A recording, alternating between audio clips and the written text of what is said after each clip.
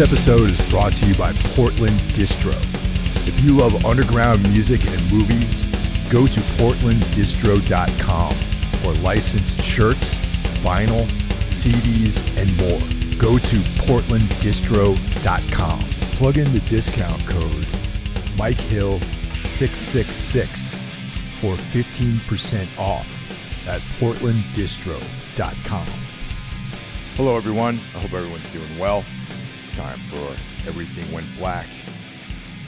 Before I go on with this episode, I just want to say thanks for listening to the show. And this past weekend, I actually met some of you out at the Decibel Metal and Beer Fest. And it was cool. It was cool to run into some of you guys. And it made me really happy that there's someone out there listening. And I just want to tell everyone that this means a lot to me to be able to do this stuff. And seeing live music again made me realize how much all that stuff means to me as a fan as well as a performer. And I really, really look forward to getting back out on the road and doing this stuff. And man, I got to tell you, after almost 2 years of this being absent from my life, there's not much in there, man. I hate to admit it. I really don't have much going on besides going to shows and playing music. So with that, I just wanted to welcome our guest this evening. It's Mike McGinnis.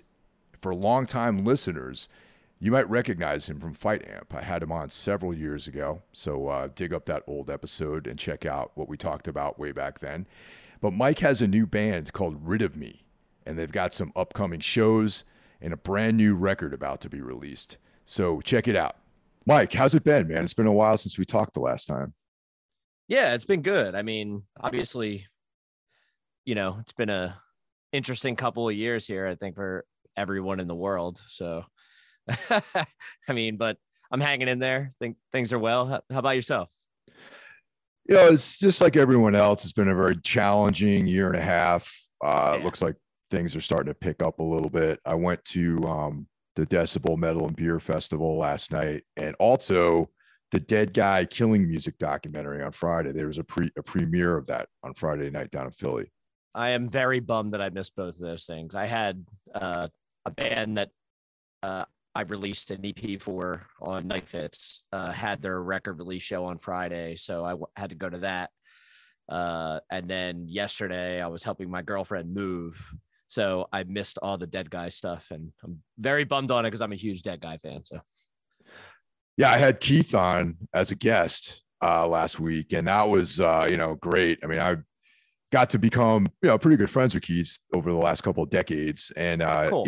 I'm always in awe of that dude because of just the incredible legacy of music that he put out there with Rorschach and Dead Guy, Kiss It Goodbye, like all that sort of stuff.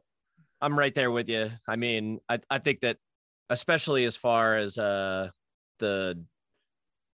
little pocket we're in like the Jersey in between Philly and New York area. I mean, I'm in Philly now, but I grew up in Jersey and spent a lot of time there. But whenever people ask me favorite band from Jersey, Dead Guy's always at the top of my list. So. Oh yeah, for sure, man. I mean, I grew up in New York, and now I live in Jersey, so it's kind of funny how that works out. I'm sure. But I feel like I've always been like an honorary resident of the state of New Jersey, just because of I got a pretty deep.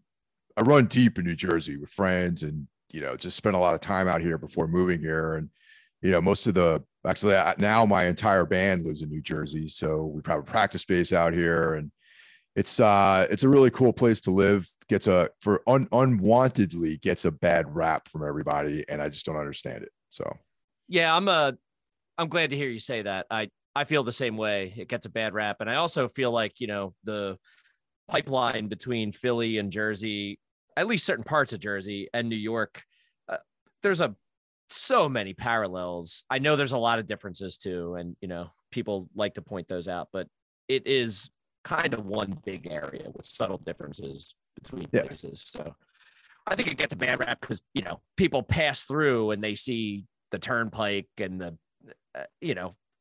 they don't know the small towns and a lot of the wooded areas and the farms and how I don't know. I like New Jersey. I've been living in Philly over 10 years now, and I still like New Jersey, and I would still live there at some point. Right on. So the last time we spoke was Fight Amp was happening, and what was the what happened with Fight Amp, man? What was the the demise of the band basically? It was pretty. It was what most bands don't do, and that's we did sort of the hey, we feel like this thing has run its course, and instead of maybe putting out another couple records that we are a little less proud of each time, why don't we end it now on a high note? And that was really it. So I'm still happy with that decision, and I think the other two guys are too. So I stand by it. That's really admirable, man, because you know how it is from small bands all the way up to gigantic bands. There's always like, this kind of there's always one or two guys who are against the band breaking up, or it's great that you collectively were able to see that maybe the best work had been done, and that to continue would be sort of anticlimactic. Like, I definitely respect that. Thank you. Yeah. And I mean, it was a hard decision still, don't get me wrong. Cause like we were having a good time and we were proud of what we were doing, but it just seemed like we were about to go in a direction that was not going, that it just, the chemistry was maybe not going to be what it was supposed to be. And in retrospect, I think we were right. So. Yeah, I mean, that's just natural too. I mean, you got a group of people together making music, being creative, and it's only a matter, a tough time. Sometimes over the course of many years before people start having different interests creatively and they start diverging. And, it's natural, I guess, in the scope of things. Yeah, I agree. And we spent a lot of time doing it, and John and I specifically, we were there start to finish. And I mean, we started writing the songs for the first demo in 2003. That was a long time ago. We were different people, and and the world was a different place. Absolutely. Yeah. A quick anecdote about bands breaking up. It's like my former band Anodyne pretty much ended the same way. I mean, we had a lot of different lineups, but that final 3-piece lineup with me, Josh, and Joel were like, that was like the lineup that did the most, damage, I think, over the course of its brief career. But like, I felt the band starting to diverge, like we were all trying to do different things. And we had a European tour booked, and one day I just woke up and I was like, guys, we really got to talk about stuff. And I remember we met in the middle of McCarran Park in Brooklyn. We just all walked out into the middle of this field. we're like, so we all came from different directions. Like we all met in this middle of this field. I love this. Yeah. I love it. And I was just like, guys, like, I think we all know why we're here. Let's make a decision, and what do you guys want to do? You guys want to do this tour coming up, or you want to? And everyone unanimously were like, yeah, I don't think we should do the tour if we're not going to continue as a band. And I agree. This thing's run its course. The last record was like probably the best we're ever going to do, and that would be the Lifetime of Gray Skies album. And right, yeah, and we all just amicably decided that it's over, and then we all went back in our separate directions across the field, and that was it. And then everyone went on to do other things. How do you? I mean, it's been a while since then. How do you feel about that decision, looking back on it with this much separation? It was the only way things could have went, really, and I think everyone benefited from that. I think that so no regrets. Right? Oh no. I mean, I'm very, very happy that the last record that band produced was Lifetime of Gray Skies, which is, I think, the pinnacle of what that band would have been able to do. And that's the album that I identify that band with. You know what I mean? Like, to me, that's what I would turn on if I was showing someone Anodyne, so makes sense. Yeah. I think it pretty much hits all the strong points of that band. And, right. And then like everyone did other things, like those guys wanted to do Defeatist, and, and I went on to do, I was for Soma, and then I ended up doing Tombs, and it enabled me to fill in all the stuff that I wasn't able to really do in Anodyne. So Yeah, that's right on. I mean, I feel like it so often goes the other way. So it's nice, I think, when bands do that and it's amicable and it makes sense logically, you know. So speaking of moving on and doing new things, there's this new band that I just found out about last week from our mutual friend Tim that involves you and some other people, and that is the band Rid of Me. So what's the story with that band? So on the interim between Fight Amp broke up and me and the Fight Amp guys and our friend Iteria started another project called Low Dose. Okay. Put out a full length, did some moderate touring. We like hit the West Coast and Northeast and, you know, up into Canada and stuff like that.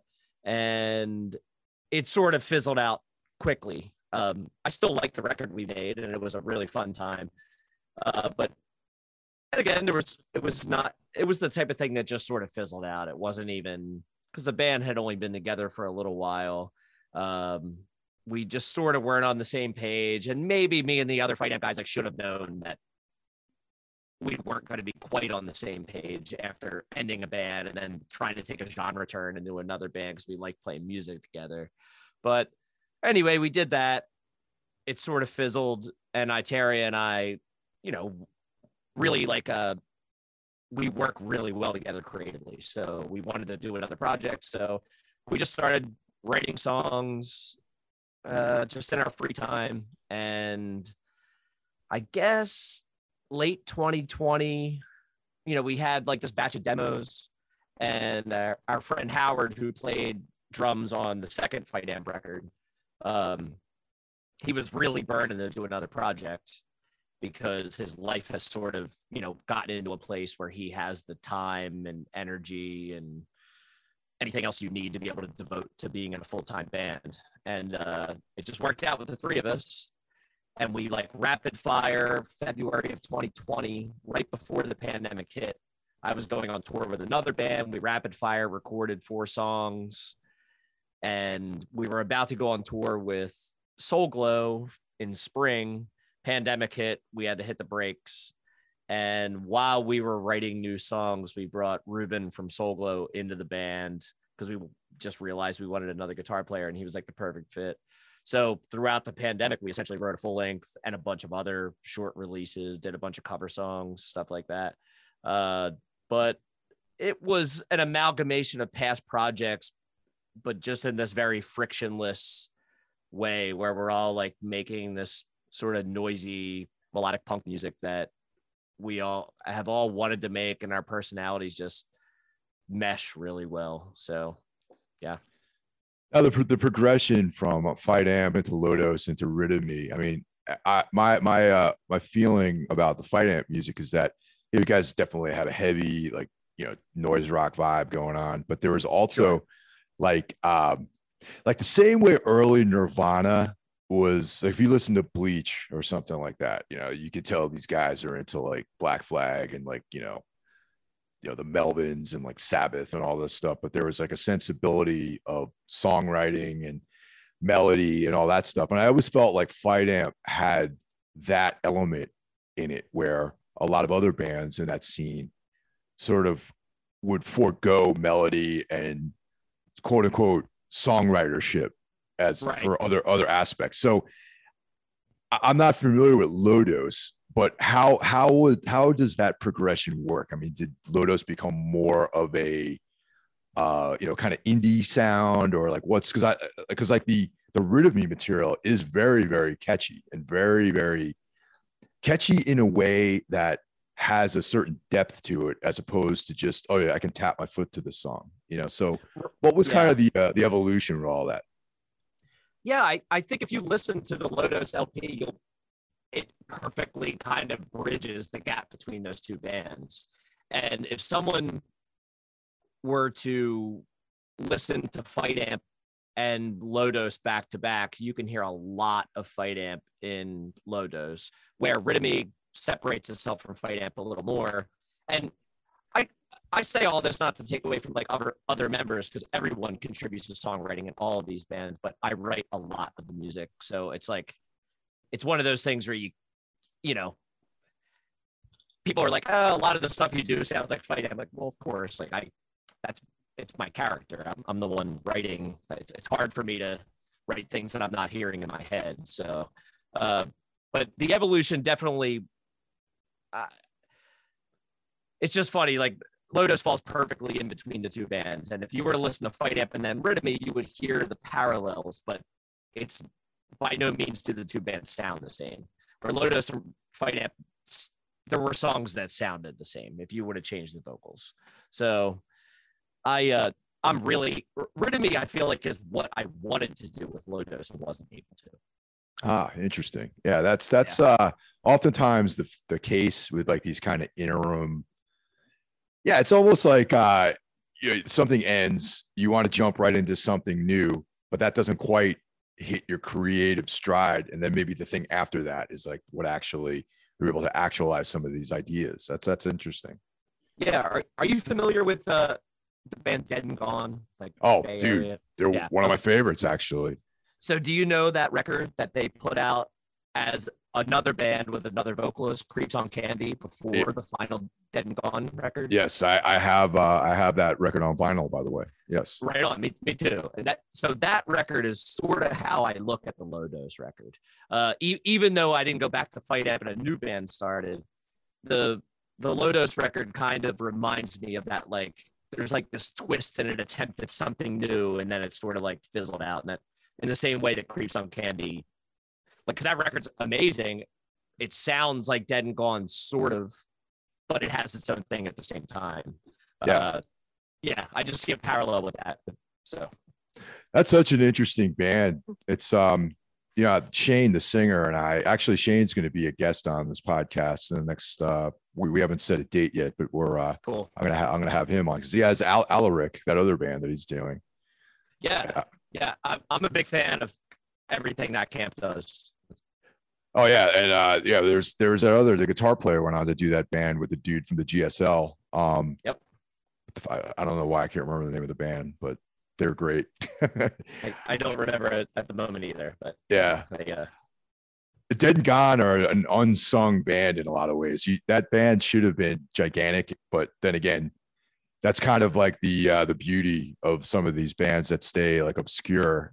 I'm sure they don't find it beautiful that they were obscure, but for me, I remember seeing that with Neurosis and back in the late 90s, and I'd never heard them before. It was Neurosis, I Hate God, Dead and Gone, and totally blown away by what they were doing. And I was like, yeah, this is exactly like punk, but like kind of Joy Division, kind of like Birthday Party, so good. Birthday Party, big time.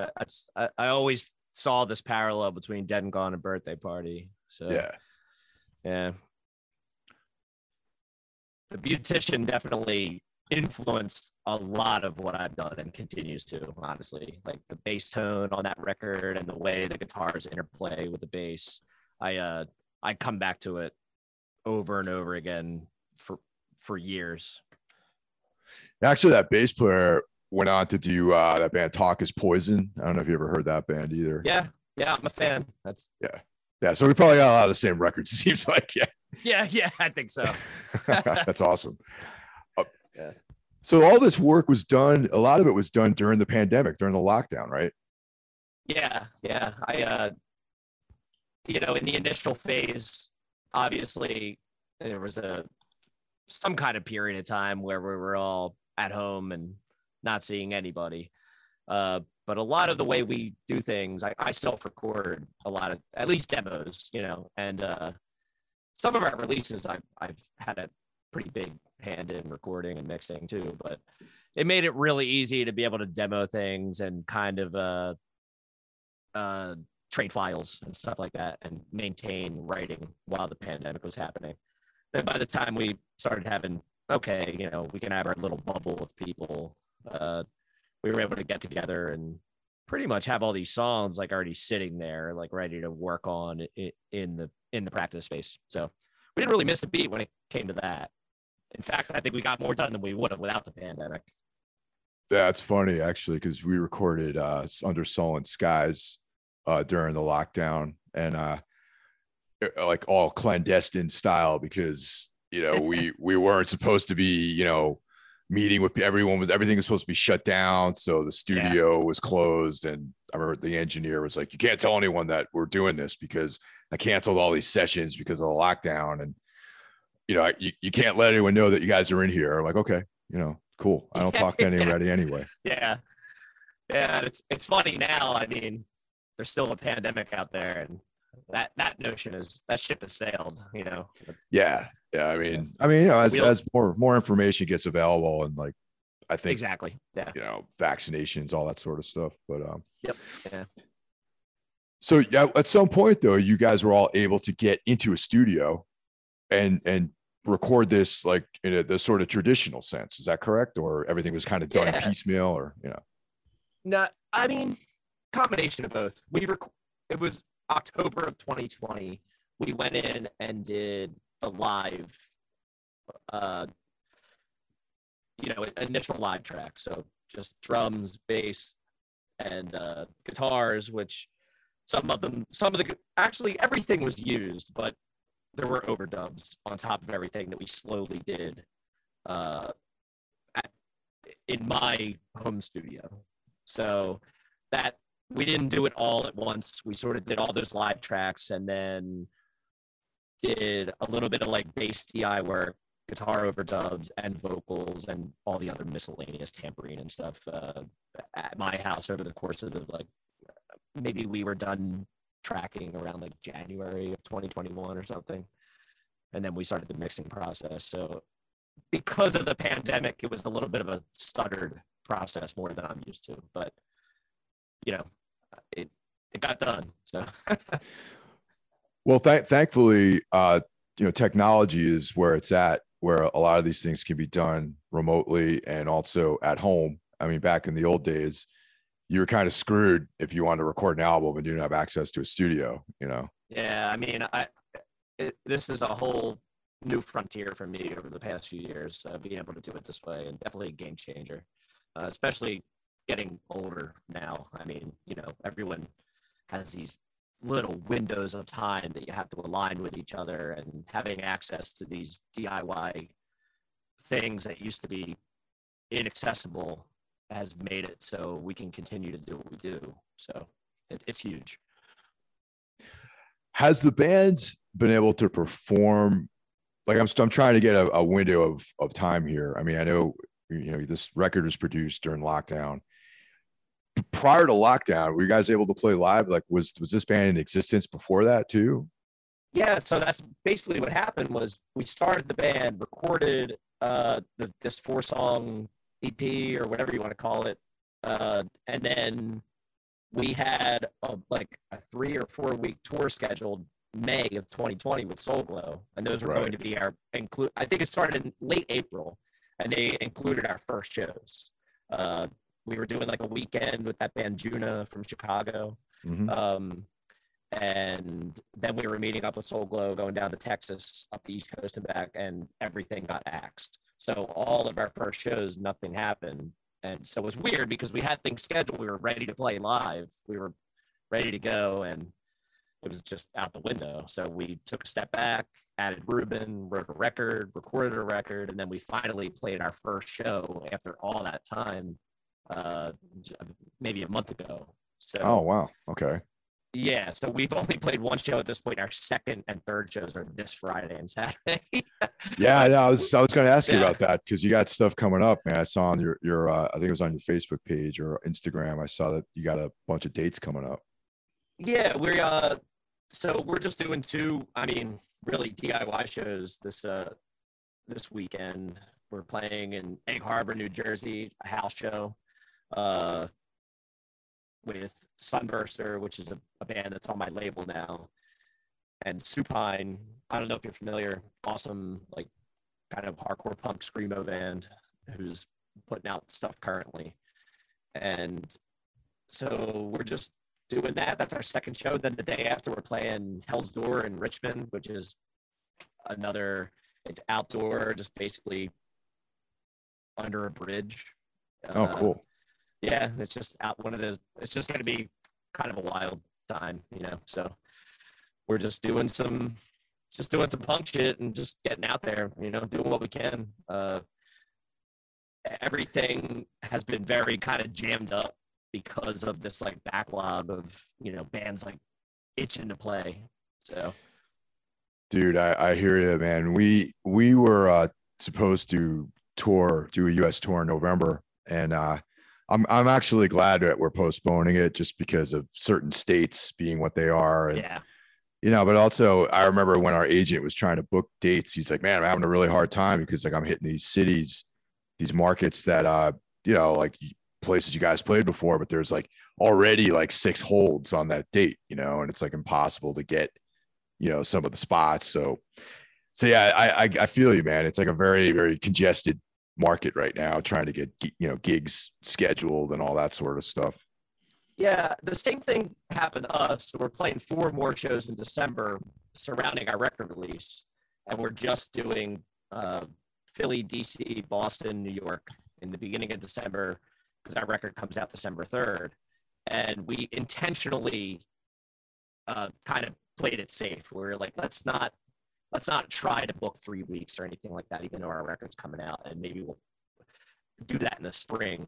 And I'm happy we made that decision because, we already had like a whole tour canceled. We didn't want to go through that again. So it's one of those things where like, if we keep it to these like cities we know kind of have high vaccination rates and right. Yeah, so we only have 6 shows for the rest of the year, but I'm kind of cool with that.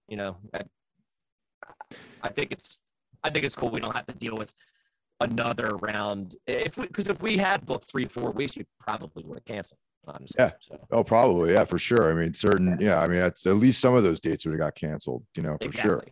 Yeah. Yeah. I mean, that was the thing that we were looking at too, where it's like, okay, well, we got all these dates. We're looking at the places, the cities and the states we're playing in. And I'm like, man, what would happen if like we a big hole happened between the first and the last week of the tour?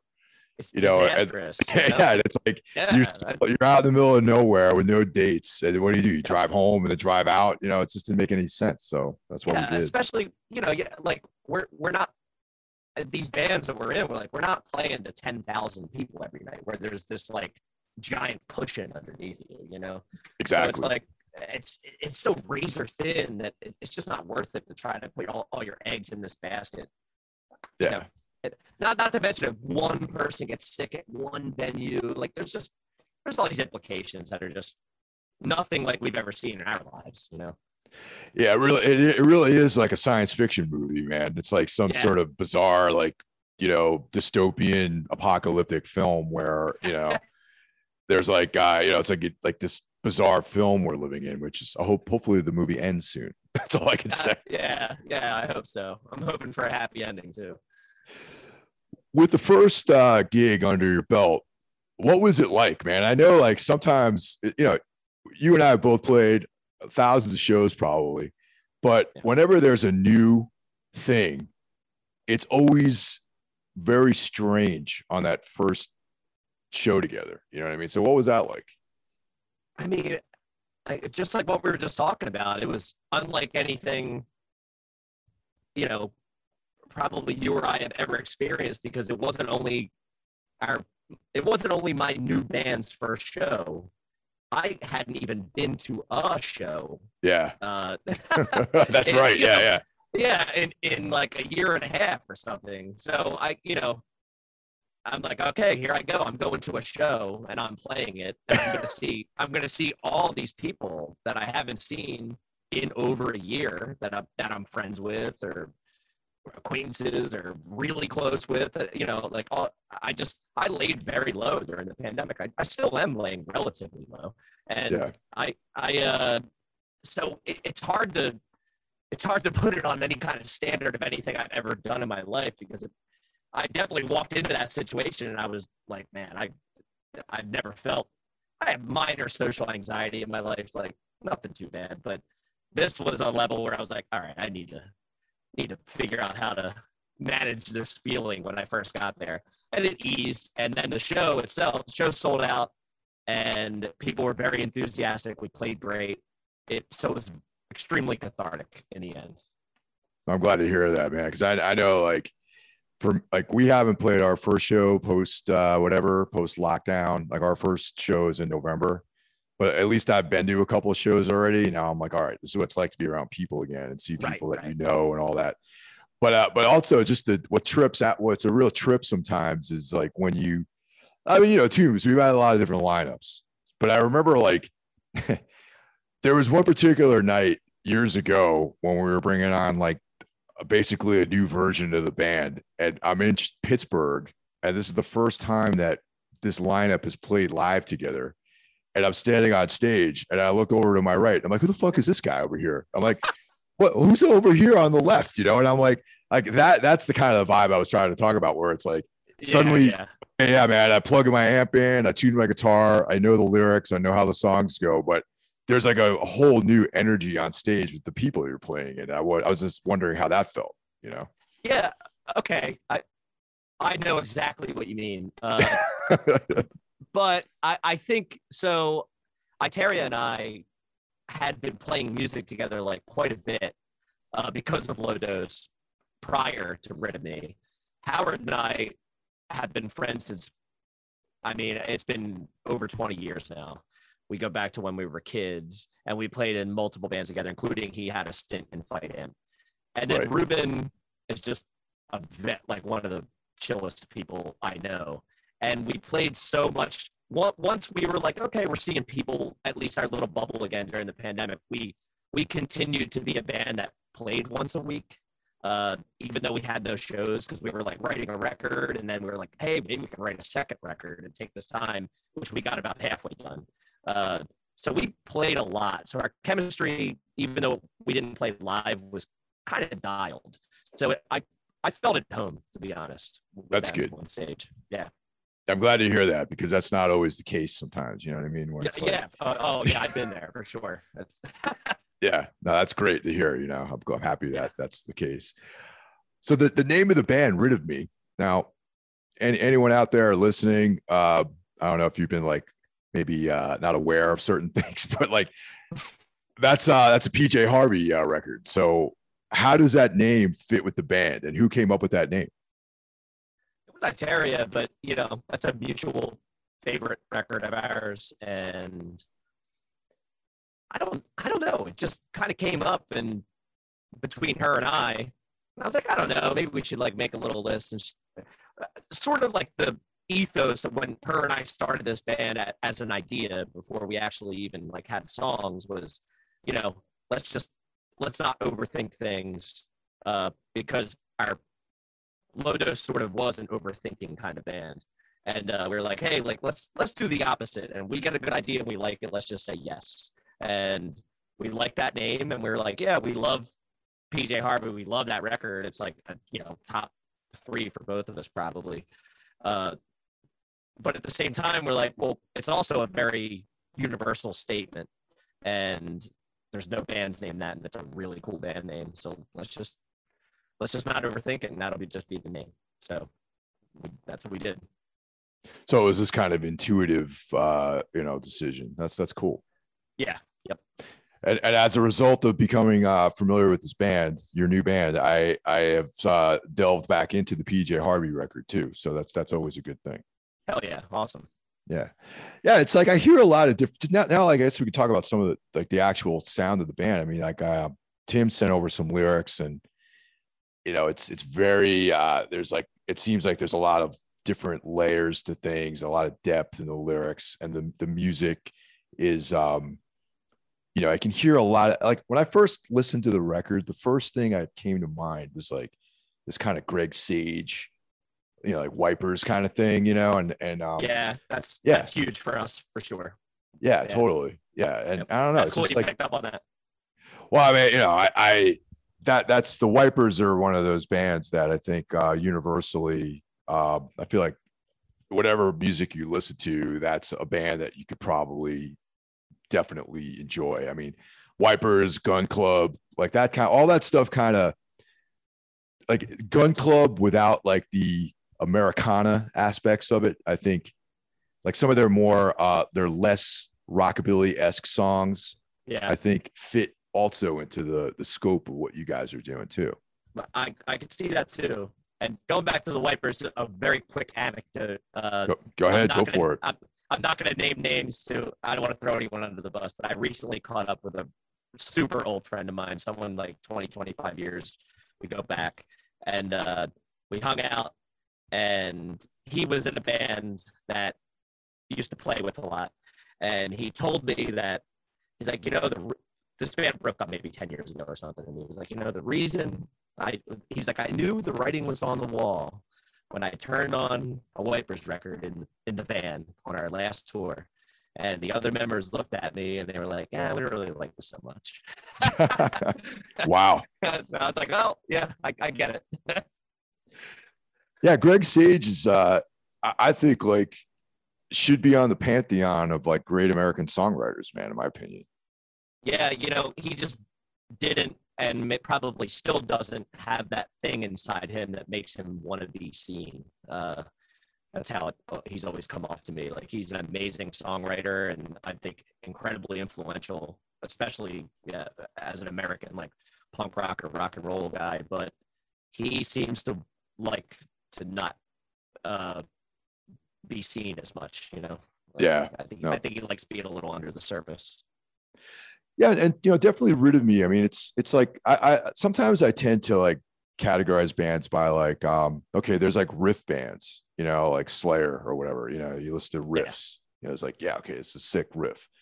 And then there's bands that are hook like bands, that are vocal hook bands and lyric bands, things like that. And right, what's kind of cool about Rid of Me though is you guys definitely have like, it's like a weird aggregate of like all three of those things, Yeah, I think that's the individual character of each person kind of shining through here and there. Yeah, that's awesome. Yeah. So are the dates in December, are they announced yet, or yes. You guys? Okay. Yeah. Yep. They're announced. We haven't put a ton of focus on them yet because they're in December. So, but yeah, they're right. Announced. It's 4 shows for our record release, just Northeast. What venues you guys playing? So it's Silk City in Philly, which I'm extremely stoked on because back in the day they used to do indie shows and stuff. And there was a short stint maybe about 10 years ago where they had like a little bit of hardcore shows and stuff like that, but they're sort of coming back as like a little bit of a venue. And I've had old friends who are a little bit older than me kind of hit me up and be like, man, I saw, X, Y, and Z there in like 1999. It's really cool. You guys are playing there. So stoked on that. And then we're playing Pie Shop in DC, O'Brien's in Boston, and Mercury Lounge in New York. Oh, cool. Right on, man. That's awesome. Yeah. It's O'Brien's is, it's funny when I lived in Boston for a period of time in the 90s.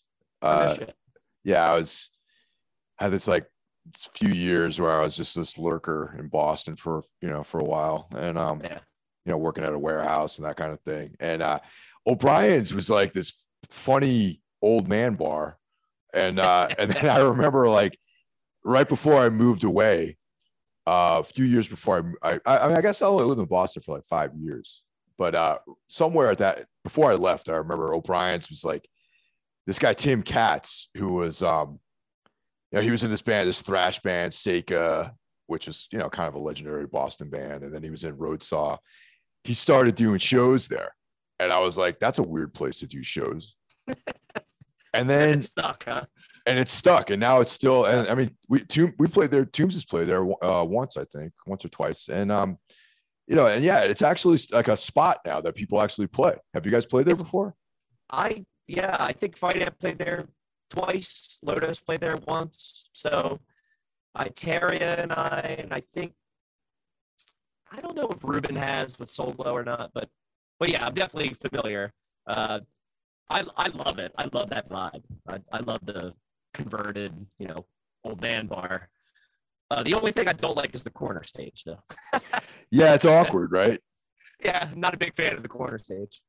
Yeah, that's a little bit awkward for sure. Yeah. It seems like it's too deep or something like that. But then again, not wide enough. I don't know. It's like a weird setup there. Yeah, it's a little awkward, but you know, you pack people in there, and it's awesome. So yeah. Now I started doing this thing, which people seem to like on the show. I include this Spotify playlist, and you know, characteristic depending on, you know, I do these other episodes where we just talk about records. My co-host Ralph, and then we put together a list, or I'll have a guest on. We'll put together a playlist of their music. And this time around, I asked you to put together a playlist of tracks that sort of informed what you're doing with Rid of Me. So maybe we'll just run through that and like talk about some of those songs and Sounds how good. that impacted what you guys are doing. So let's see. The first on the list here is Unwound, Pedals Like Bricks. So yeah, why'd you pick that song? I just think it has that. I don't know how much of an Unwound fan you are, and I know we were talking about Dead and Gone, and I kind of feel like there's another parallel between those two bands, where Unwound to me should have been way more acknowledged than they ever were. I think an incredibly influential band. I think some bands are influenced by them, they don't even know it.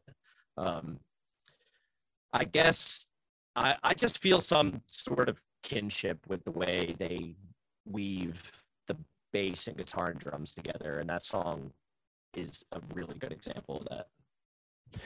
There was definitely a thing going on in the 90s with the bass and drums, you know what I mean? Yeah. And yep. And yeah, there was like a sound that you know, a lot of people would typify that sound with you know, Touch and Go and the kind of Steve Albini produced bands. Yeah, definitely.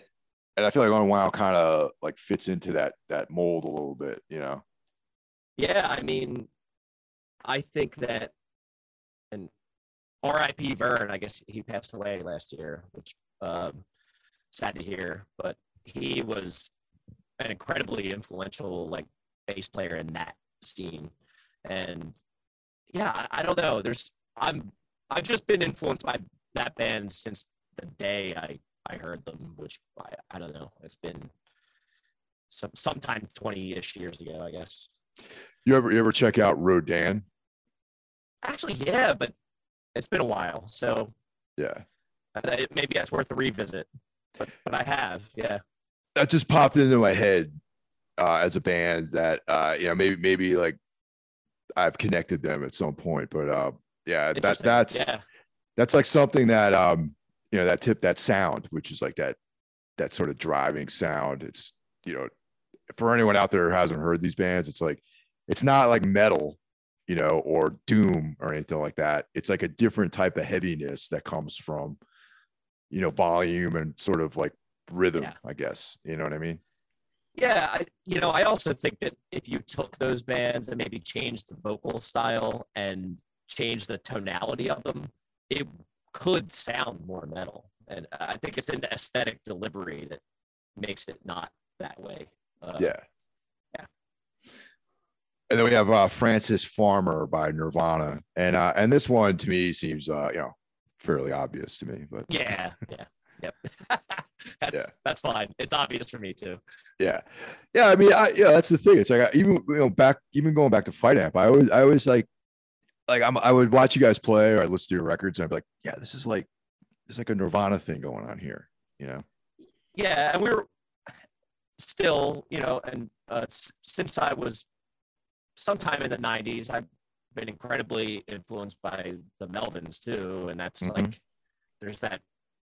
those two things go hand in hand to me, you know, Melvins and Nirvana. So the next band on the list is actually probably one of my favorite bands out of that whole scene is Cherubs, Dave of the Moon. And once again, that's like another standout band from that whole noise rock scene of the 90s. Even though I know they've reformed, right? Yeah, Lodos, actually, that's who we toured with on the West Coast. Really? Yeah, they're actually, Terry and I are pretty good friends with them. And I put out a reissue of Short of Popular on cassette on my label last year. I don't know if you know that record. That's that like I don't know that record at all. Sort of Popular is it's after Heroin Man, and it has some outtakes from the Heroin Man recordings, and then some like B-side. It's like a collection, and then they broke up, and it came out on Trans Syndicate, I think, only on CD in like 96 or 7, and then they had it reissued a couple years ago on vinyl, and they became good friends of mine over the I don't know, maybe the last 5 years or so. So I reissued that on cassette, first time ever on cassette, which I'm really stoked I was able to do. I did that last year, and we're talking about whenever they're ready to play shows, we're talking about doing a run with Cherubs and Rid of Me. So I'm really stoked that we'll be able to do that. Yeah. That's pretty amazing, man. Because I haven't seen them since they reformed. Like I saw them way back in the 90s. They are so dialed in as a band that, you know, didn't play for a while and then played again. They seem to have the same energy and ideas, and there's nothing contrived about it. They're really, I really respect the way they do things. Back then when I'd given up on hardcore and was like checking out all the stuff on AMREP and you know, Touch and Go and all that, and trance. I remember coming across Cherubs, and I think it was like some videotape that I was watching. You know, back then they had these video magazines or something. I can't remember the name of the one I was watching. Yeah, and, well, AMREP had that. What was it? Dope Guns and video. Fucking. Oh yeah, right. Video deck. Yeah. Yep. Yeah, that's the one. Yep. But this wasn't that. They actually had an interview with these guys and a live performance on there. And I was like, the Cherubs, Heroin Man. That sounds like something I should check out. And yeah, you know what I mean? And ever since then, I was like not disappointed in anything they've done. Yeah, it's majorly influential for me, and it's been cool to be able to get to personally know them. I kind of view Kevin's guitar playing as, when I see him and the way he does things, like I have a very similar outlook on how to use a guitar. So I definitely love that band. Now, this next track is something I'm actually not familiar with. Diat, Nightmares. What is it? So it's like a German newer post-punk band. I guess they're a little more influenced by hardcore though. So it's not like Joy Division, but there's like Joy Division in it, but it gets heavy. That record came out in 2015. It's definitely my favorite record from that year, and it's still it launched itself into my top however many records. I love it. I still listen to it probably at least once a week. But it's hardcore influenced post-punk. Wow. If you listen to it, you will definitely hear the parallels between that and Rid of Me. So, well, I'm definitely gonna check that out. And that's cool. That was the one thing I was excited about, was that there's something on here I wasn't familiar with. I think that you will love that record. Okay. It's called Positive Energy. They have one after it called Positive Disintegration. It's good. I prefer Positive Energy though, and I think you probably will too. So highly recommended. I just found it on Apple Music. Great. Yeah, I think nice. You're really into it. Yeah. So last couple, we got, Hot Snakes. Why Does It Hurt? Obviously that seems like something pretty obvious to me. And then of course we have PJ Harvey, the quintessential Rid of Me track, which yeah, not so obvious, right? Not that one was a reach, no, but that was yeah. But PJ Harvey though is kind of a juggernaut, man, when it comes to like making music and doing different things and like reaching inward to like pull out very emotional music, Yeah, and I that Rid of Me era, when it was like sort of I don't know what type of band you would consider them at that point, but they were more of a fully fleshed out 3-piece band. And I love that era, but it is crazy impressive that after that point, she was able to continue to, she sort of transcended being like a band person, which, is not very easy for many people to do.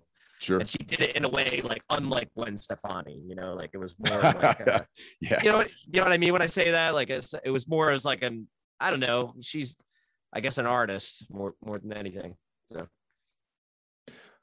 and then Hole, yeah, I mean, with the female vocals and the kind of grunge kind of vibration that is not necessarily definitive of what you guys are doing in Rid of Me, but is clearly an influence. Yeah, specifically with Hole and that record, and like that song, especially Violet, like the Loud Quiet Loud and Eric Erlandsen's like guitar playing matched with Courtney Love's vocals, I think is sort of like what has informed us. I mean, we were all, I guess, lifelong fans, but it definitely informs what we're doing, but maybe not in the way that most people would think. It's more in the dynamics than anything, I think. Right on. So Knife Hits Records, what other releases do you have coming out, or what's the news with Knife Hits? Well, I'm co-releasing the Rid of Me LP. Right. So the vinyl's coming out on the Ghost is Clear Records out of Kansas City, and I'm doing the cassette CD. I mostly do cassettes, but I'm just getting back into vinyl, the most opportune time to do so when weights are at a year. So yeah, dude. It's brutal, but I sort of just ramped it up over the pandemic. I did some like reissues. I'm going through the Fight Amp albums and reissuing them on cassette because a lot of them never saw a cassette release. I'm handling the digital and getting things back like under my own belt, like the final Fight Amp album, like I reissued on digital now under my label rather than Brutal Panda because the term was up. Just kind of cool novelty things like reissuing that Cherubs record from the 90s, which I'm stoked on. I have another Cherubs release coming up. I can't really talk about details yet, but I'm stoked on it. And I am dipping back into vinyl. I have a couple projects. Basically, I'm at this like strange point where I'm focusing on the Rid of Me LP and I'm lining up what's happening next year right now. So I don't have a whole lot of like exact details, but in the next couple of months I will. So, but it's more active than ever, and I'm like really enjoying it because it's a way to work on music without picking my guitar up or doing recording work. Yeah, no, it's cool, and I like cassettes actually. I mean, I think I actually have. Look over here to the left. I got a Tascam dual cassette deck and a Tascam DA20 ADAT machine. Hell yeah. I'm sorry, DAT player. But the DATs are a fucking inferior product, man. It's like, yeah, dude, honestly, it's like if you have DATs, they might not even play. You know what I mean? After a while, but a cassette, you pop that bad boy into the deck, it plays. When people buy vinyl these days, they generally take really good care of it. So vinyl tends to last because people are really on top of their collection. Back in the day, I mean, I don't know. My parents had vinyl collections and they were not well taken care of, and those things played like shit. Yeah. Cassettes, as long as you have a decent cassette deck, they tend to last. They're little like tanks, and CDs get scratched up and all. Cassettes don't. Also, they're cheap to make, so they're cheap to sell. So it's sort of like, and the turnaround times aren't a year, Yes. So yes. Yeah. So I kind of look at them as sort of this like everyman's format. As long as you can get a cassette deck, you can put a collection together for a tiny fraction of what it would cost to put a vinyl collection together. That's sort of what makes them appealing to me. Yeah, I'm actually in the process of archiving a lot of that stuff too on digital, just because, physical copies. I mean, sometimes like some of the cassettes I have, like, if you leave them out in your car, they warp a little bit, what I mean? Like in the hot sun or something like that, and all the millions of DAT tapes I have of like mixes and various live recordings that I've accumulated over the year. Like, I'm afraid that some of that stuff might not even play, and I'd hate to lose it. So I'm trying to archive all that stuff as well. Yeah, good call. I mean, that's I've definitely lost some cassettes basically to just random circumstance. So yeah. Right on, man. So if people want to like follow you guys on social media or, pre-order records and all that stuff, give us all the information about where people can find you online. I guess the easiest catch-all to just throw out there is to go to knifehitsrecords.com, and that'll just guide you along. But, Rid of Me is on Instagram and Twitter and all the relevant socials. I think at Rid of Me Band. But yeah, if you just go to Knife Hits Records and follow along, it's all right there. Right on. And just give us a rundown of those upcoming dates so people in the area, they can check you out. Yeah, so October 1st in Egg Harbor City at Friendship Mountain. Hit us up if you're in the area. We will give you the address. The next day is in October 2nd in Richmond at Hell's Door. Same thing, hit us up if you're in the area. We'll give you the address. And then our record release shows are in December. It's December 2nd in Philly at Silk City, December 3rd in DC at Pie Shop, December 4th in Boston at O'Brien's, and December 5th in New York at Mercury Lounge. Right on, man. Well, good luck with all that stuff. And thanks for taking time out, Mike. And it was great catching up with you. Yeah, man, it was a pleasure. Great talking to you. Right on, Mike. Thanks a lot, man. I'm glad that we could make this happen before those upcoming dates. Yeah, this was awesome. Good talking to you for sure. All right, dude. All right, take care, man.